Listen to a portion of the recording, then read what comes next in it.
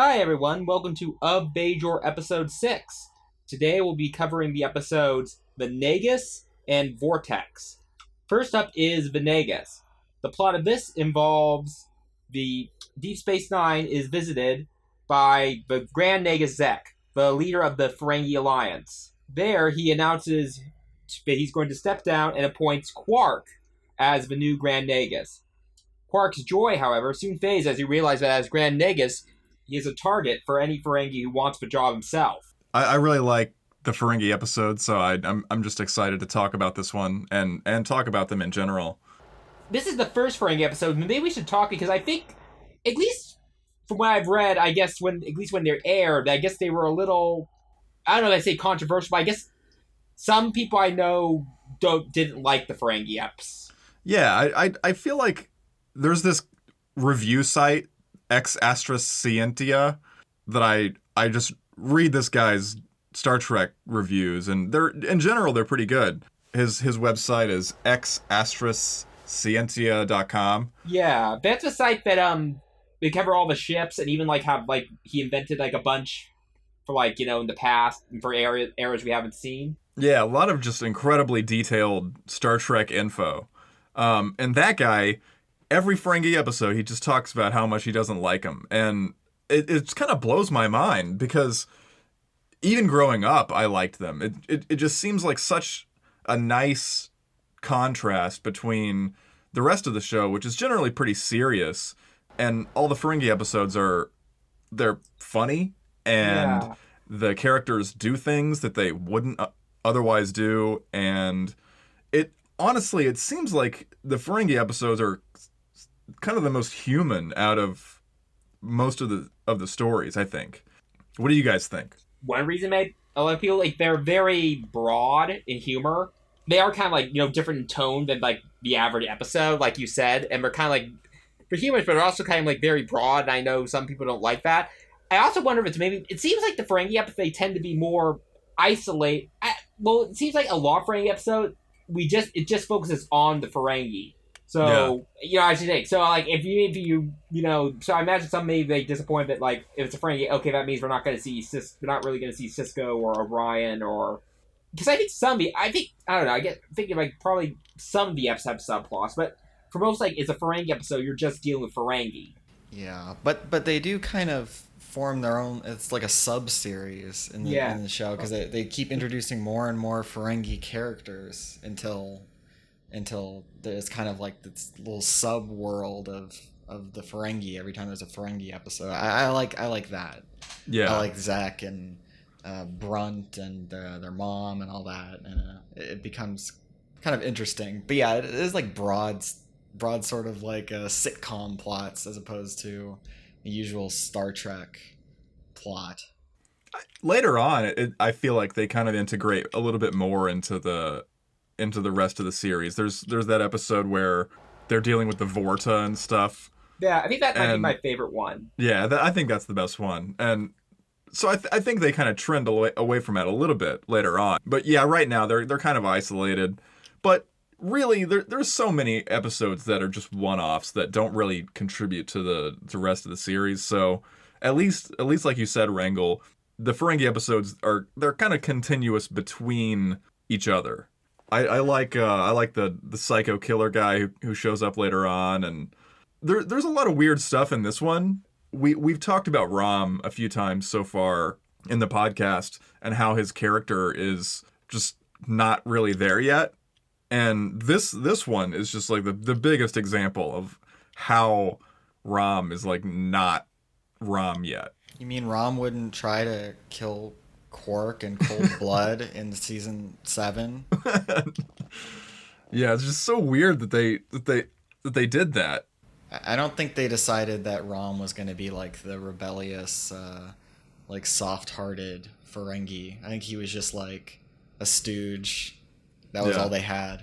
It's how Morn was in the lynch mob for Odo in episode 2. Yeah. It's obviously once we got to know these characters more that they wouldn't have done that. Yeah, and we all know that Odo and Morn are great friends, as evidenced by their 5-paragraph entry in the relationship section on Memory Alpha. Morn and Odo. I'm glad that you read that. I don't know what it is, but I just get sucked into reading Memory Alpha. I feel like, obviously I think I do it a little bit more now than I'm on it right was now, before. The episodes, just bring up some stuff later. But man, I just remember, one day I'd just be at work and I would think about something Star Trek related and be like, I wonder what happened to the Borg after blah blah blah. And I'd spend 3 hours reading Memory Alpha about whatever and end up reading about Keiko O'Brien and some bullshit. Yeah, I don't know. I spend a lot of time on Memory Beta, which is that's like Memory Alpha, but it takes into account the spin-off stuff, the books and the comics and everything. Yeah. So that's neat because that's stuff you don't know. Yeah. There's there's definitely something comforting to just reading material about things that you already know. I don't know what it is. Maybe that's some kind of tendency. It's just I want to know more about this thing that I definitely already know about. And you just read the Wikipedia article on Ferengi, even though you know everything that's ever happened about the Ferengi. Yeah, that's kind of why I tend to go to Memory Beta, because mention some dumb thing in a book that I would never accept as canon. There's a character here in this episode, Krax, who's Zek's son. His fail son. Yeah. Ferengi fail son. I guess Rom would kind of end up being a fail son too. Yeah. Well, yeah, he is the fail son, but then it turns out that Quark's dad was also a bit of a fail dad, and Rom is more in line with that. Oh yeah, that's why I mentioned Krax is played by Lou Wagner, who not a famous actor, but he's known for me because he was in the original Planet of the Apes. Oh, cool. Yeah, where he was an ape, Lucius, who basically he was supposed to be the chimp. The ape version of a dropout college student hippie guy who helps Charlton Heston. He helps Charlton Heston escape being lobotomized and castrated. Good for him. Krax is really just never mentioned ever again in the rest of the series. I wonder why that is. Well, he's not as interesting as Zek or anything, so there's not really any reason you need to break.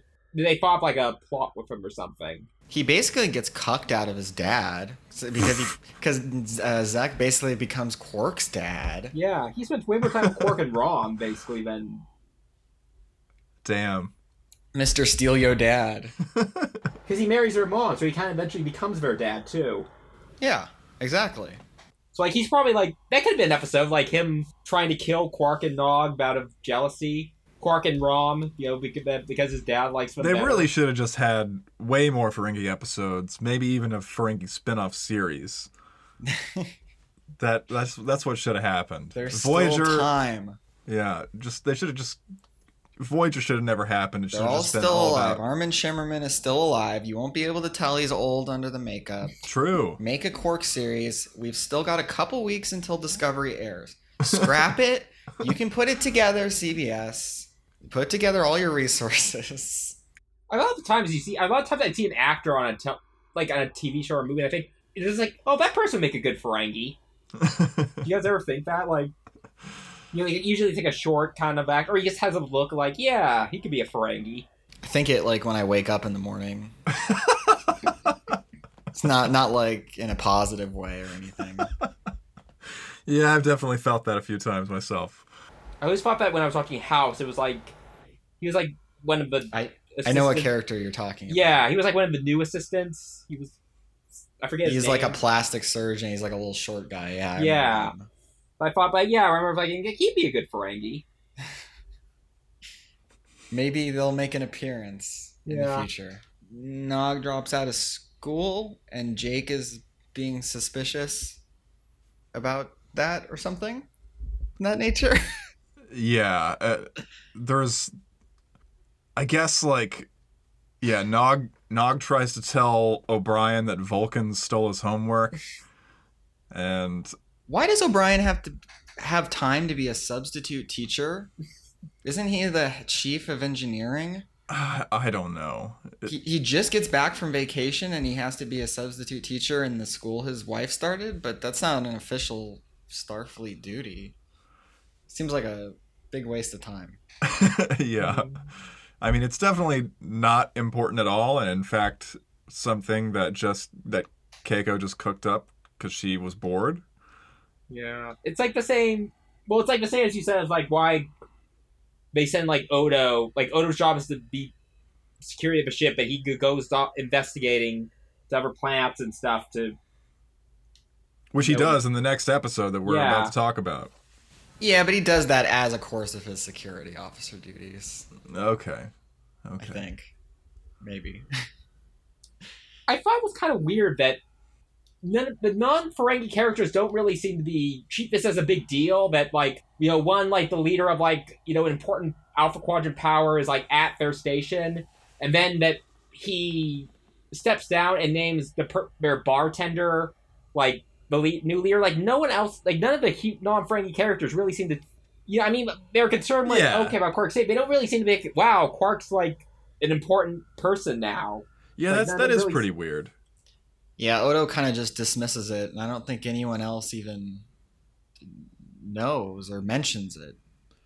Yeah, it would have been nice to see, like, Sisko being like, what? Quark is now the leader of an entire, like, race or something like that, like just having some kind of perspective from the rest of the crew or the Federation about like what's going on with this. Because I kind of get the impression the Ferengi are kind of powerful. Like, I guess they're treated as like a joke, but they seem like they have their hands in a lot of stuff and are a pretty significant, like, economic power at least. I mean, I don't think they're. Yeah, I think they're probably not like a superpower besides like the Federation, Romulans, Klingons. But like, I mean, they're probably at least. But I think they're like one of the second tier ones. Like, you're probably with like the Tholians and Gorn at least. So yeah, they should like. Well, it's another example what Quark has always points out, like the prejudice against the Ferengi. It's like, they think like the Ferengis are just a joke. Who cares that Quark's the leader of them? Who cares that the leader's here? Yeah, it's pretty sad. And again, it just shows kind of like the cultural dominance of the Federation and the other superpowers. Yeah. Does anyone else think it's impressive that Nog went from being illiterate to being an officer in Starfleet in like a year and a half? Yeah, it's pretty crazy. No, maybe they do. Yeah, they do have four-lobed brains. And I was thinking about that too. Like, how could he have the question of how he could even be doing the job that he's doing without being able to read, because they're always using pads and stuff, for inventory or whatever. And, it seems like at least, in our modern world, there's so many like voice interfaces that are coming out, and they're not that great yet, but you would assume by the 24th century that they would get that pretty much perfect. And maybe it would just be entirely possible to live like in a society like that where the technology is so advanced that you could just talk to it and maybe you wouldn't really need to read because you could just have it read to you. Well, he's supposed to write an entire report, but I guess just dictation is fine. Yeah. Picard and Sisko and them, they all talk their reports, They tell it to Siri, aka Majel Barrett. Yeah. Majel Roddenberry. Well, it's like how they make kids learn cursive even though we don't use it. Like, maybe they think like the Federation thinks like, oh, it's important for people to read even if we don't need to. Yeah, I mean, it seems like they clearly probably need to read because there's like control panels and stuff everywhere, and obviously it seems like it'd be pretty hard to actually do anything without reading. I was just kind of theorizing how it would even be possible to get by. Yeah. Plus, they could end up in like some of those planets where like technology doesn't work or whatever, or some, all those things that can make technology like go out. So they like probably good to be prepared for that situation. That sounds like the kind of wacky adventure only those Federation ships would get into. Landing on the planet with no technology. But maybe the Klingons make a big deal about having to read. I would assume so. And I think later in the show, like, Zek is, like, disgusted to hear that Rom is going to school. But it's like, wouldn't Ferengi, like, value education of men, at least, of boys? Like, How are you gonna become a business magnate without basic schooling? Yeah. Wasn't like it was a non-Ferengi school. Yeah, it was the that Human was the school. issue. Not that it was like not that he was going to school, just but like he wasn't going to like a Ferengi school, but like a school with like ever races and taught by a female. So is Rom just like a deadbeat parent? Well, explain later, no, but he was like, I mean, I guess they. I mean, maybe that was like the idea now. I mean, we later learned that like he fell in love with some woman, and that she and her and his father-in-law basically like took advantage of him. But yeah, maybe that was the idea. I don't know. That might have been the idea at the beginning, though, that he was like that he was a deadbeat or something. Rom can definitely read, right? Because he had to do all that engineering stuff. Yeah. Unless he learned too. Did Jake teach Rom how to read? Probably knew how to. Did Lita teach Rom how to read? Yeah. Oh no. I'll just assume yes. I'll just assume that Jake's teaching. Yeah, that's just his. It just becomes his thing, teaching Ferengi how to read. Did Vic Fontaine teach Quark to read?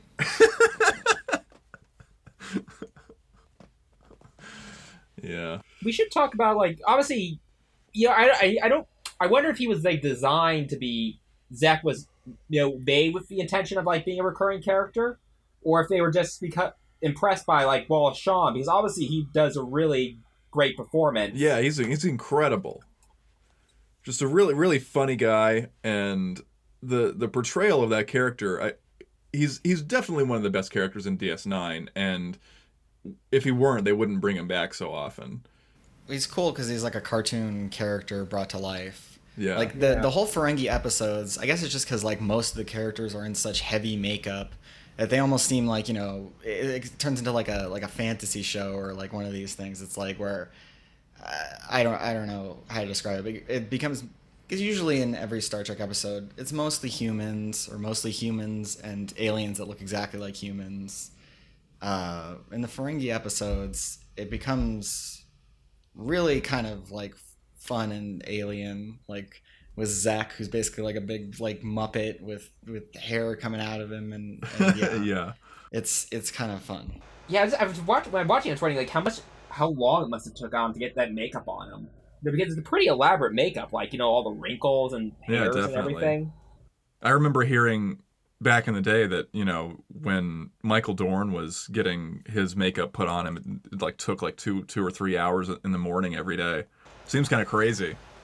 I mean, how long are they working? Maybe 12 hours, 16 hours, something like that, and half of it's getting your makeup put on. I think, like, from what I read, usually I think it probably went down as they went along and got, more used to. Because I think from what I read that tends to happen, but like as they go along, it gets easier to like know how to put on the makeup enough more.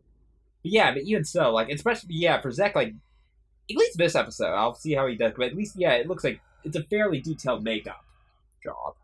This episode makes me just like thinking about the Ferengi in general makes me, I don't know, it just kind of makes me question in general the attitudes about the writers and the attitudes of the writers and like what they were going for. I mean, clearly Star Trek has always had kind of a, like the leftist kind of slant. Yeah. But there's something about the fact that even in the episodes which play with the Ferengi and they're focused on them, a lot of times it seems like the writers go out of their way to make them seem a little bit more nefarious than they would really have to.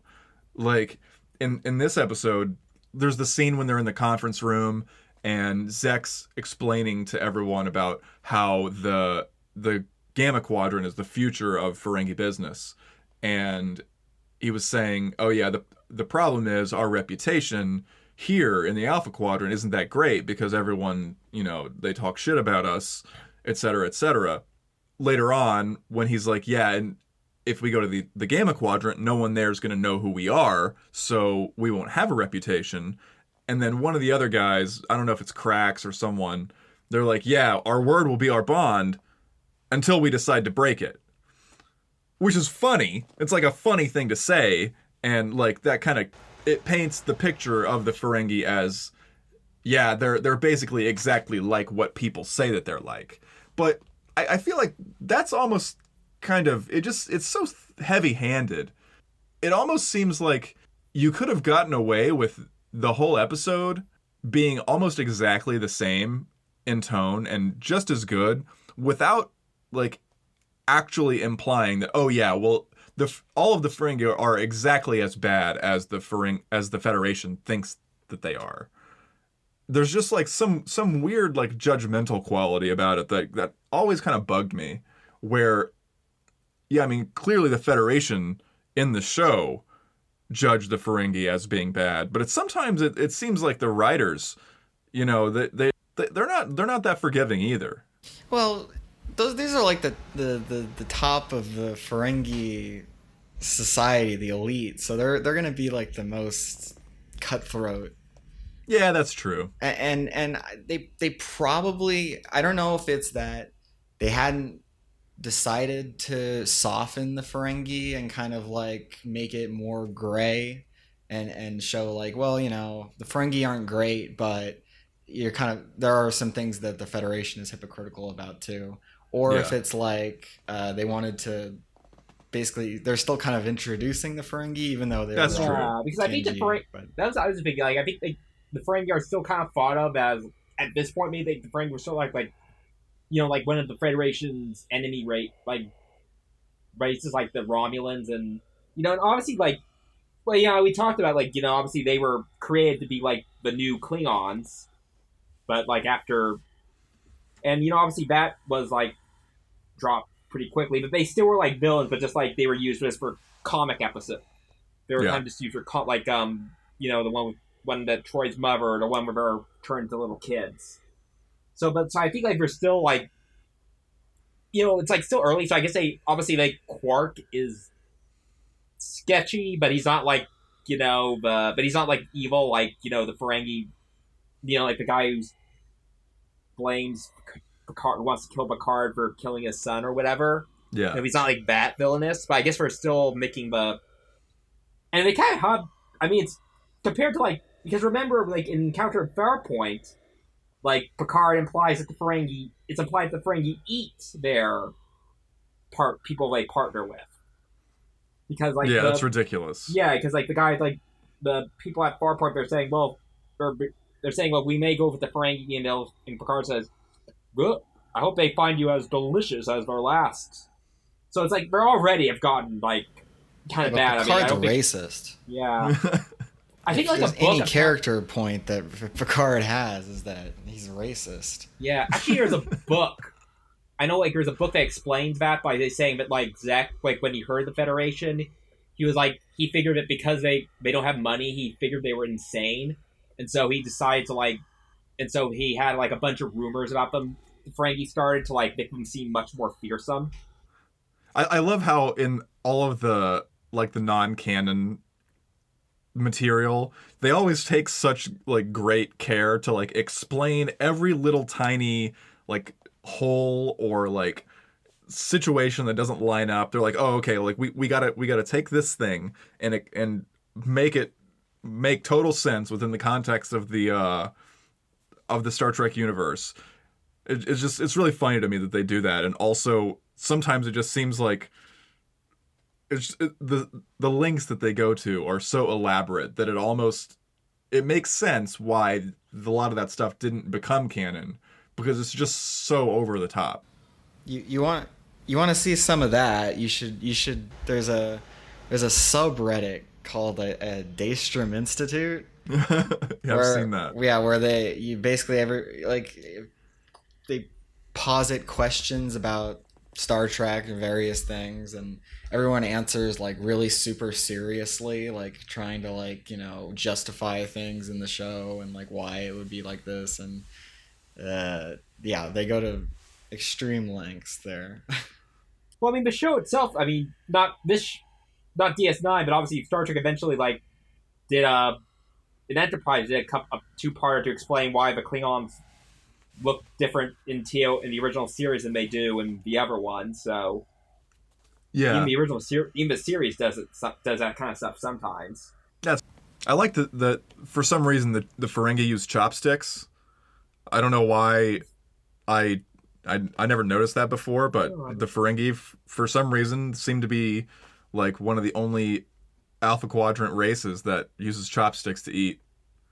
I totally didn't notice. That must have just buzzed right past me every time I've seen it. But now you're right, because they use them to eat the bugs, the tube Yeah. worms. Oh, huh. I wonder why they made that decision. I guess it's just a way of making them seem exotic or something. I've probably been watching too much anime. That's why I didn't notice. And to me, Ferengi episodes are very much like anime. It's just great.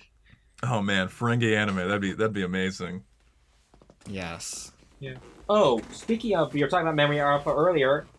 According to that, the original conception for this episode was it wasn't going to be a Ferengi episode, but it was going to involve like a crime lords of various races, like including the Ferengi, as well as Klingon, Vulcan, Romulan. I guess probably some new ones too, and probably some other familiar faces coming to the station to join forces to establish a new criminal league or criminal syndicate. A Vulcan Huh. crime lord?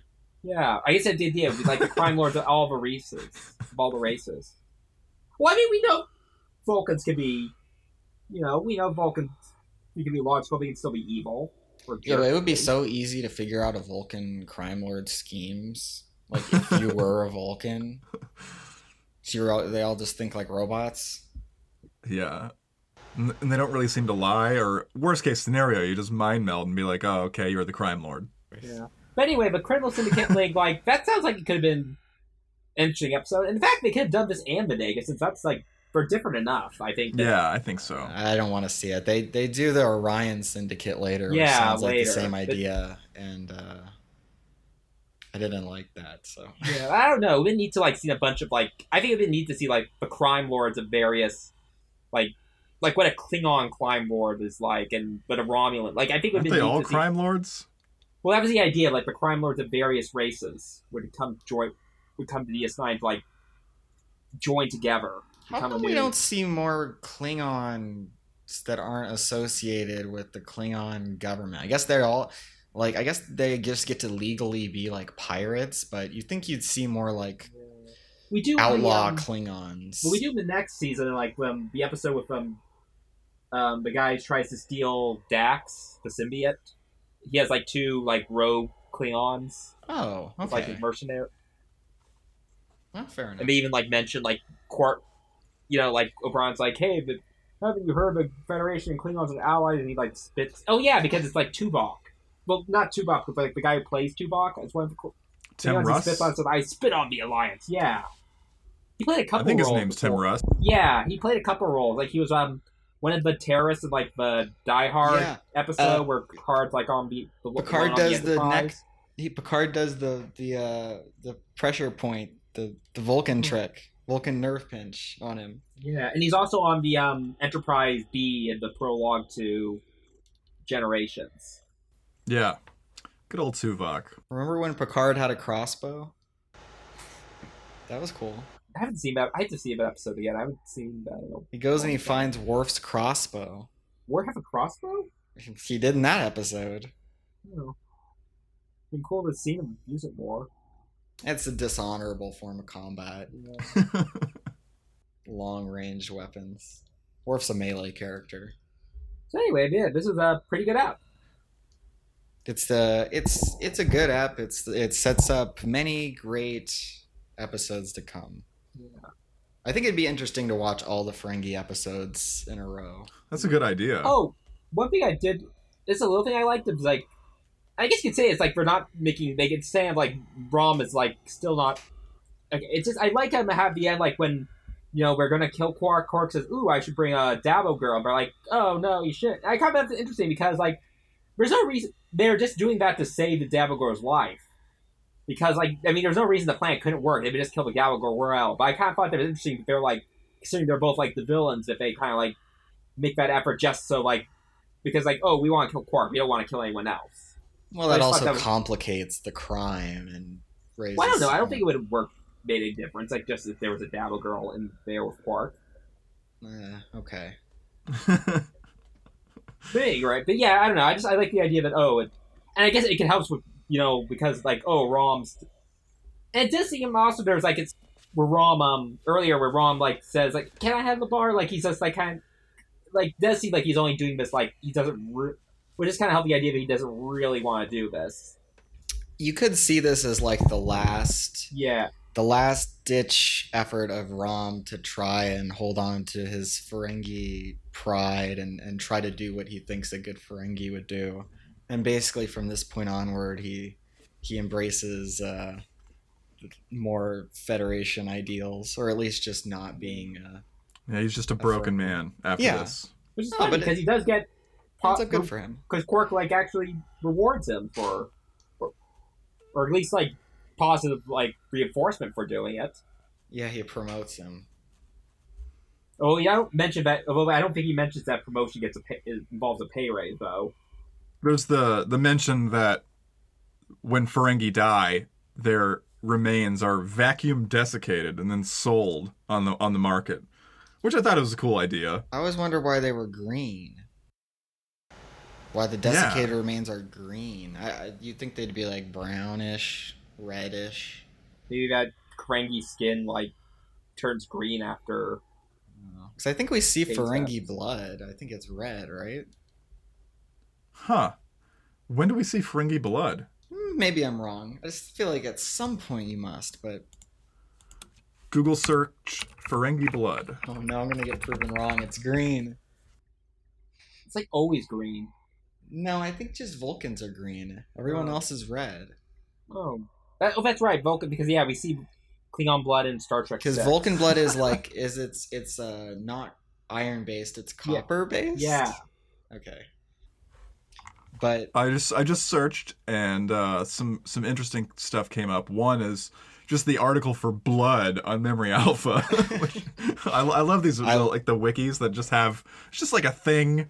There's like the in-universe explanation for what it is. Milk is a secretion from yeah. Like I think I saw like a link on one that it was like at the end of every article they have like like mentioned subjects in this episode, and a lot of them like the pages aren't created yet, but you gotta love that they put the link anyway just for in case for the future the page does created, and it's like thigh, like you're gonna have the page for thighs in the Star Trek universe.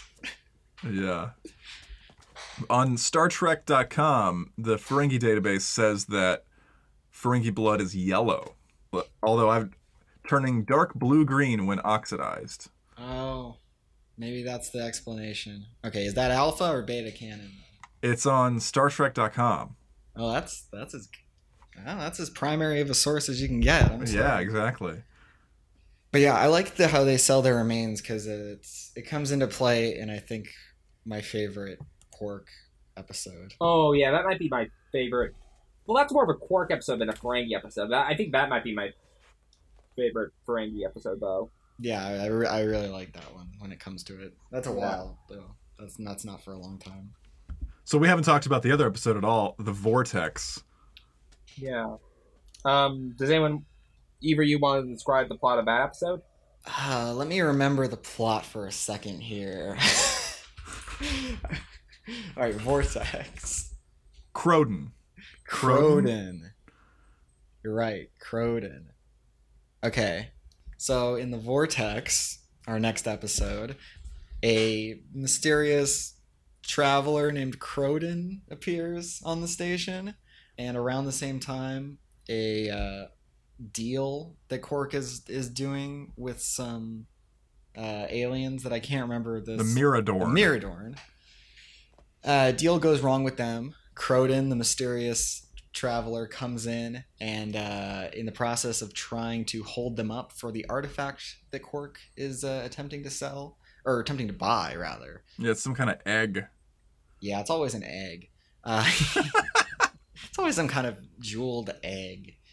He kills one of the Miradorn brothers, and that sets off kind of an investigation that Odo has to do. Well, they take Kroden into custody, obviously, and he has information about Odo and his species, which leads Odo down a bit of a rabbit hole of being dependent on this untrustworthy guy. Yeah, that's pretty much it. It's an Odo ep. Yeah, You gotta it's an love Odo him. ep, and like most Odo eps, he ends up getting on a runabout going to someplace. He should get good at that runabout. He's always in it. He doesn't own it. It's not his. In this one, he's like he mentioned something like, I'm a security chief, not a combat pilot. But by the end of the show, he really should be a combat pilot. He's in that thing constantly. Yeah. Yeah. I notice his makeup is already pretty consistent with later appearances. The first few episodes, he kind of looked really old. I don't know. Yeah. I guess much more Rene human, Auberjonois. solid. I feel He like. looks more human in the early episodes because he kind of looks like an old man. His weird features and kind of his like lack of a face is like less pronounced, and it becomes more so, which is nicer. I like it more because he looks. What, less his like weird features? Yeah, I like his weird features. I don't like when he just looks like a Skeletor old man. Yeah, it's like a regular dude. So yeah, that's different. I wonder what made them change their deal on that. They wanted him to be cuter. That's probably For the viewers a good at plan. home, for the ladies. They decided that Odo was their romantic lead. Oh man, Odo romance. It's coming up. Probably the best part of the series. Oh, definitely. I thought the idea that the Miradorn were, or at least these twin Miradorn were, like a special case in their species where they basically like can't live without the other one. I wonder why they introduced that concept in an episode like this, which is like mostly about something not related to that. I guess, they felt like just it would be more and more interesting than just like, oh, he was my friend or brother or whatever. It's like, oh, it's like a special case. Like we're like one half. I guess like it's better. It's better than just normal revenge story.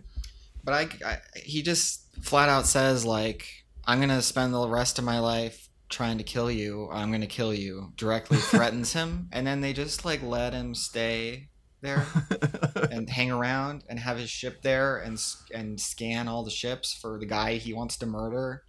It seems like bad security. It seems like you should bar him from the station at least. Yeah, there's so much of that on this show where there's just like so many things that Odo could just be like, how about just leave?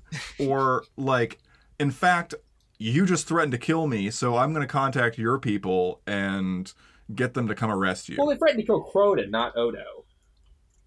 Yeah, but that's still threatening the murder of somebody. I guess maybe because they felt like custody. Cronin's in like protective custody, so I figure, well, we'll be able to keep him from. So I guess maybe that's their thinking, like, oh, Cronin's gonna be like in jail, so we can protect him there. Crowden, what'd you think of Crowden? I liked him. I thought he was a interesting character, and I liked his like way his little relationship with Odo. I liked him too. He kind of had like a weird like wacky trickster kind of vibe. Mm-hmm. Oh, I was going to say because this was again according to Memory Alpha, this was kind of like inspired by a 1953 Western by Anthony Mann, The Naked Spur, which I watched, last week, because when I've been meaning to watch it, and also because I felt like, oh, see what the similarity is. And it's mostly, it sounds like, I guess, is kind of the relationship between Crowden and Odo, which kind of mirrors the relationship between kind of Jimmy Stewart, who plays a kind of basically a mercenary who's trying to get this criminal played by Robert Ryan back, and the criminal is kind of very much like that for Jimmy Stewart, kind of like he talkative, kind of like trying to manipulate way. But ultimately, we're pretty different, and especially the Crowden is much nicer than the villain in this movie. In the movie, turns out is like basically the villain, and he's not like doesn't turn out he's trying to rescue his daughter or anything. Star Trek's always like that. The villains are never like actually just bad. There's always something like this, and yeah, usually in the best cases. Yeah. So what else did you notice based on that story versus this one? Not much. I mean, that was basically the only thing. I mean, they're pretty different. I think it was like it's more of like inspired rather than like an adaptation or anything. The movie's pretty good if you wants to see it. I did find it was interesting that what Cronin says about changelings, and I think this is the first time the show uses the term changeling, isn't it? Yeah. It feels That like actually, Odo like freaks out whenever the guy calls him, whenever Cronin calls him a changeling, because it just implies that his species has a name. yeah, and also like the way he describes I was thinking it's interesting that so I'm guessing they haven't I think they've said they can see the Dominion during between seasons when working on season 2. So I find it interesting that Yinvo out intending it does sound a lot like especially what he says about the changelings are known for justice and stuff and that they were persecuted. So that I find interesting that kind of stuff. Yinvo, it turns out we have a lot of reason to distrust in what he says, at the end, kind of matches up with what we later do find out about Odo's people. Yeah, even the thing that he was talking about, how they lived on a planetoid in a nebula, ended up being the one that they go to isn't where his people are, but that's actually where they end up being later on. It would make sense that he's from the Gamma Quadrant, even if they're not directly ruled by the Dominion, or certainly they'd hear tell of this kind of stuff, rumors. Yeah, especially since later on in the series they say that the Dominion has been around for 10,000 years or something. So the rest of the episode, Odo gets knocked out by a rock, even though he's a slime man. Yeah, I thought that was kind of weird. A rock falls on him, Odo and he gets knocked out. And he has to get carried out. I thought that was weird. Yeah, that doesn't make sense. I mean, if Odo lost consciousness, wouldn't that he revert to his substance? Because isn't that kind of an effort or something? Yeah, I didn't even notice that. I guess there's just so much stuff like that in the show that it just passes through you because you don't even think about it. I can accept that getting knocked unconscious doesn't automatically make Odo revert to a puddle of slime, because I can accept that changing is more involved than that, but I don't understand how getting hit in the head by a rock makes him fall unconscious, because I don't think he has a brain or any nerves or yeah. So I mean, maybe he does. Maybe the process of becoming something is more than just the surface. But I think he gets scanned by Bashir multiple times in the series. He's yeah, you don't have anything. You're just a morphogenic matrix. Morphogenic matrix. Yeah. Okay, well that's important. Another important thing is Star Trek power battles. We need to form power tiers. That's one of the most important parts of any media, is knowing which characters would win in a fight. Okay? Definitely. Does he have super strength? It seems like he does. Is he stronger than Data? Well, in an arm wrestling match. Well, I saw, because I'm watching I recently watched Heart of Stone, and it's not strength, but he does cover Kira from the landslide by turning into gelatinous, basically a shield over her, basically. Oh yeah, they ripped does that it hurt off him? in Guardians of the Galaxy. It doesn't seem like it hurt him. Oh, they did? It didn't seem like it. I don't think it did. Yeah, the Tree Man Groot turns into a shield just like that. Oh yeah. But yeah, Odo always seems like he's the security guy, and he has basically superpowers compared to everyone else. But he is also simultaneously a weak old man. He never it seems like he should be able to do a Dulcime-esque punches across the room and stuff. Yeah. He never does that. Later on, what's his name, the other changeling that shows up, that Boss? Yeah, that guy. He does stuff like that, doesn't he? He stabs some guy just by making a knife turns out of him. into he can do all kinds of stuff, turn into steam and fire and fly around in space, however that works. Yeah, so I accept that it's canon that Odo sucks at shapeshifting. Basically, he can't make a face. He can become objects, but he's not really that great. And when he goes back to the changelings, they're kind of oh, you don't know your true potential, because obviously the real changelings can mimic people's faces perfectly. Yeah, I mean, I think maybe pre Great Link Odo might not be that great versus Data. Maybe post Great Link Odo You think he could like? could be formidable. So you think he like turns out to a liquid though and like go into Data and like mess up his circuits? I don't know. He would have to become pretty thin of a stream to get in there. Yeah, I would assume that Data's mostly waterproof. I don't think Data could defeat Odo, but I don't know if Odo could defeat Data, if that makes sense. If they were both going purely on the defensive, if he just became a puddle, I don't think Data could really do anything. Yeah, it might be more like a draw situation, but it also depends on. They're saying like Data on his own, like without like a phaser or whatever, because Well, obviously not with a phaser, because you can just blow up Odo with a phaser, as we'll Yeah. see later. Yeah. You can just blow him up. It's really funny.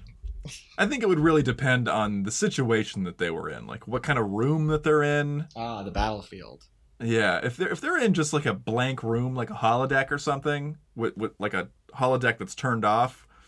The I don't know, training that might- stage. Yeah, exactly. That's it'd basically be like what it'd be like a Sherlock Holmes if Data would challenge him in the Sherlock Holmes thing. Ah, yes. I think Data would have the advantage there. I think Odo would have the advantage if it took place on the promenade because he knows the area. On a Borg cube, I think they would go to Data. Yeah.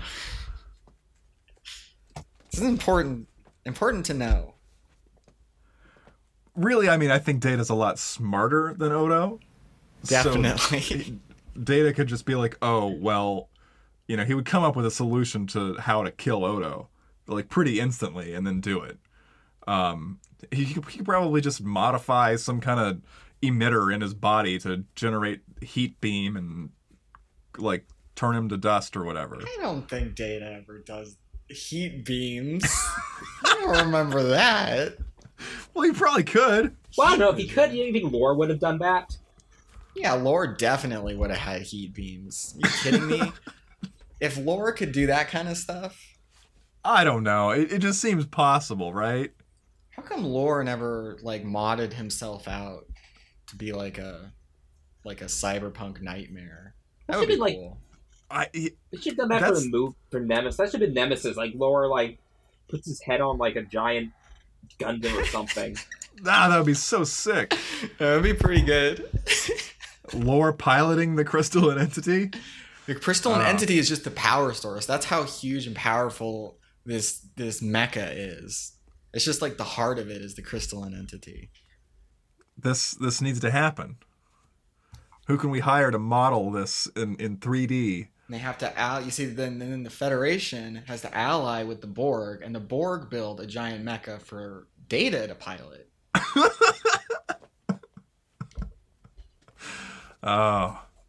Yeah, that's a lot cooler than whatever movies they're coming up with right now. Definitely. I feel like it's probably worth visiting the subject of who would win in a fight between the DS9 characters. The Ferengi strength is never really kind of touched on, but it looks like they're usually pretty stout. I think they have about human level strength. They don't seem to have enhanced strength like a Klingon or a Vulcan. Yeah. They seem to be about human level for a human of their height and build. They'd like this might just be specifically Quark because obviously we see like Ferengi like assassins and like bruisers types, but like Quark seems to come out not on top in every physical altercation he gets in. But that might just be Quark as a wimp. I relate to that. As a huge wimp myself, I relate to Quark. But who would win in a fight? I mean, barring Odo, I think Odo, of just the DS9 main cast, kind of has it in the bag. Are they armed? Or is this only you gotta hand-to-hand? assume that they're not armed. Okay. Yeah, not armed, it would have to be Odo. And I guess second would be genetically enhanced Bashir. Yeah. Well, maybe Odo, Worf, Bashir. Odo, Worf, Bashir, and then it's anyone's game. Yeah, pretty much anyone. Keiko. Else. Enraged Keiko. Yeah, it's an important thing I've read on forums. Like, you have to specify that they're bloodlusted, which means they'll stop at nothing and be out of character. So a bloodlusted Keiko, I think, comes up pretty high at the top. Bloodlusted. What forums are you reading? Character battle forums. It's just normal stuff. Okay. Important character literature. Battle forum. Bloodlusted. What? What? I wasn't aware that this is a real term. I don't bring anything fake or false. I don't bring any fake news to this podcast. I appreciate that. Well, I've just opened up a new world of info, a new world of quasi non-canon. Are Cardassians stronger? Are they strong? They seem about human level too. Yeah, I never really got the impression that Cardassians were that strong. I mean, I know that they can't handle the cold. That's kind of pathetic. Because they're like reptile people. Yeah. But they probably don't get overheated, in like the desert too. So it balances out. This is riveting. Yeah. The ending redeems Crowden, because it turns out later on that Crowden is doing all this stuff so he can go back and save his daughter, who he left in a stasis chamber on some asteroid in a nebula. In a dangerous cave on the asteroid that is going to fall at any second and just crush the stasis chamber. Oh wait, no, or did it start exploding because he was shooting it? I don't remember. Okay, sorry. I'll go with the Crowden's an idiot thing because it's funnier. So what's Crowden's deal? He's from like a fascist planet or like a... Yeah, like it's like, I guess some... They don't explain it really. But yeah, it seems to be some some kind of like dictatorship where I guess like you're not allowed to speak against the government or whatever. Well, they imply he's a thief and like a well-known criminal, or not well-known. Yeah, well, he's like a career criminal.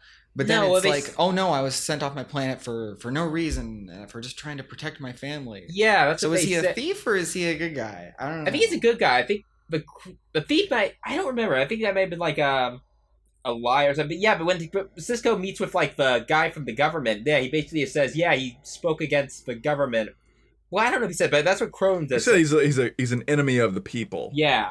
But why do you want to steal the thing from the Miradorn? Because I guess that's because that was Quark's. Because they say that was like he was colluding with Quark on it. So he is a thief. Yeah, well, I don't think I think he was a thief for that, but I don't think he did before. You think he was forced into it? Yeah, I think that was like he made a deal with Quark in exchange for Quark helping him. With what? No, it was like daughter or something. Yeah, I think that there are some details about the whole Quark situation that weren't really explained, because Quark and Rom are afraid that they're going to get found out about something. I can't remember what it is, but they're like afraid that the Miradorn are going to come back and kill them because they were involved with Crowden, yeah. And so I like that part kind of where it's like, oh, well, Odo's on the runabout, so maybe they'll just kill both of them, and then both of our problems will be gone. And then Quark's like, no, Odo's just gonna, they say Quark's maybe Odo will give him up. Says no, Quark says that Odo will never give him up. It's Rom that says oh no, if Quark gives up Crowden, then he's gonna blab about us, and they're gonna come back and kill us. But Quark is like, no, Odo would never give up his captive, which I thought was Quark understands and respects Odo. And I kind of got this sense that he didn't want him to die, which is sweet. That is sweet. You didn't want Odo to get blowed up, even though it would make his life easier. Quark's a good guy. Yeah. What else happened? My notes on this are pretty thin. You want to hear my notes? What? The Miradorn were screening every ship, and then I have a bullet called Odo. And then I have a bullet called Odo gets knocked out by a rock but doesn't revert. And those are my notes. That's a good note. I mean, I definitely didn't think about that at all, and it doesn't make any sense, and I wonder why they didn't do something about that. At the end of the episode, some Vulcans show up, and presumably having in the Gamma Quadrant stealing homework. Yeah. I like when the Vulcans show up. They're not in this show much. We also saw a Vulcan in the last. We saw like a sexy Vulcan lady that Quark and Nog check out. Yeah. They stare at her ass as she walks away in a bodysuit. I guess she's probably descended of what's the name of the Vulcan woman on Enterprise who's wearing the cat suit? T'Pol? Yeah, she's probably like T'Pol's descendant. Yeah, the Vulcans are cool. They didn't really talk about the Vulcans much in TNG either, except for Sarek. And other than that, they didn't really do a whole lot with them. But I guess they felt like the Vulcans are like so identified with like the original TOS. series that but they think they're like, well, they'll be there just so people like know, oh, this is Star Trek, and so like they'll be there, they'll seem, but they're not gonna like. I guess it wasn't until like Voyager and Enterprise that they felt like, okay, it's been all enough. Let's like go back and make the Vulcans like important again. I think the Vulcans are kind of played out by that point. Like you've done everything you can with them. They're not that complicated. They like logic. Vulcan... There's already a logic character in TNG. Deep Space Nine has other more interesting aliens. They don't need Vulcans. The Vulcans are really only prominently show up as assholes in Deep Space Nine in the baseball episode. I've like noticed that. It seems like aside from Leonard Nimoy and Mark Leonard, who plays Spock's dad, like every else seems to play a Vulcan as just like an asshole who's barely like constraining their like content for humans and non-Vulcans. Is Tuvok an asshole? I haven't seen Voyager. Can be. Okay. He's a likable character. I like Tuvok. But yeah, it seems like the majority of the Vulcans are like at least if people play them as they just play them as like they're not. It seems like most people don't know how to play a Vulcan as like ever been as like kind of an asshole. Yeah, it's just the whole stereotyping like thing that happens on Star Trek where everyone in any race is just like a caricature of the qualities that race is supposed to have. I think just every like one-off character in Star Trek is just an asshole. Yeah. Really? If that's every one-off character in Star Trek is pretty much universally a pain in the ass. They're there to be difficult. They're there to be secretive and cause problems and not tell you about the gimmick of their race and be obstructive. Yeah. They're always assholes. Yeah, there's never just like a random character that's a nice guy that walks up and is like, "Hey, hi, I'm from Claystron 4, and I guess there was that. Just wanted to give you guys a high five. See you later." The Darmok alien cap. Well, he was. He was kind of like the stuff you said, but he didn't seem like an asshole at least. He was an asshole, but he was kind of difficult about it. Yeah, but I think like it was like the way. I mean, he was trying to like, and he did like pay for his own life. So, but yeah, you're right. That is pretty much every alien in like Star Trek. Like just he was like, hey, can we communicate? Like establish communication in some normal way? And we're like, no, we're gonna do it by putting you in like this replica of like the Wild West or ancient China or something, and you can figure it all out. We're gonna make you play Shap. I'm gonna shrink you down and put you into Shap. Reading about Klingon blood on Memory Alpha. Well, they've got red blood wine actually have blood in it?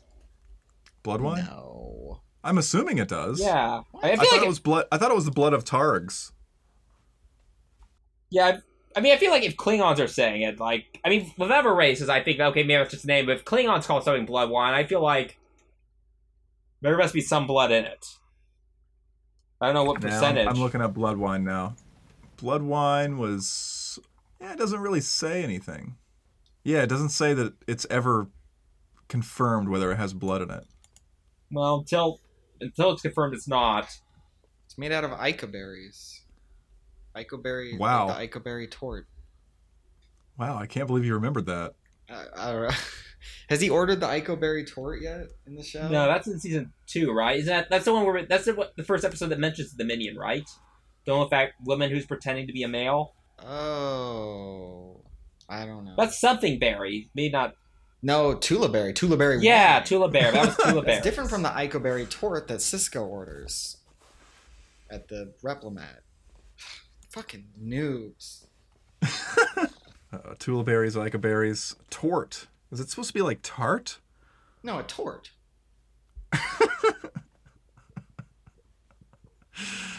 Oh, Star Trek. Yeah, Odo smiles at the end of Vortex. Is that the first time he smiles? Yes. Or he smiles in like a non. Maybe. He might have smiled in like one of them, but like smiling like a smug, like when he gets Quark.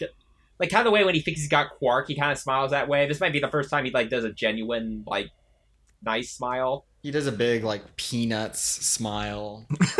Yeah. It's really cartoony because it is. And the Like- little girl doesn't react to him at all. It's like, what is this creepy thing doing? Thanks for joining us this time. Next time, we will be discussing the episodes Battle Lines and The Storyteller.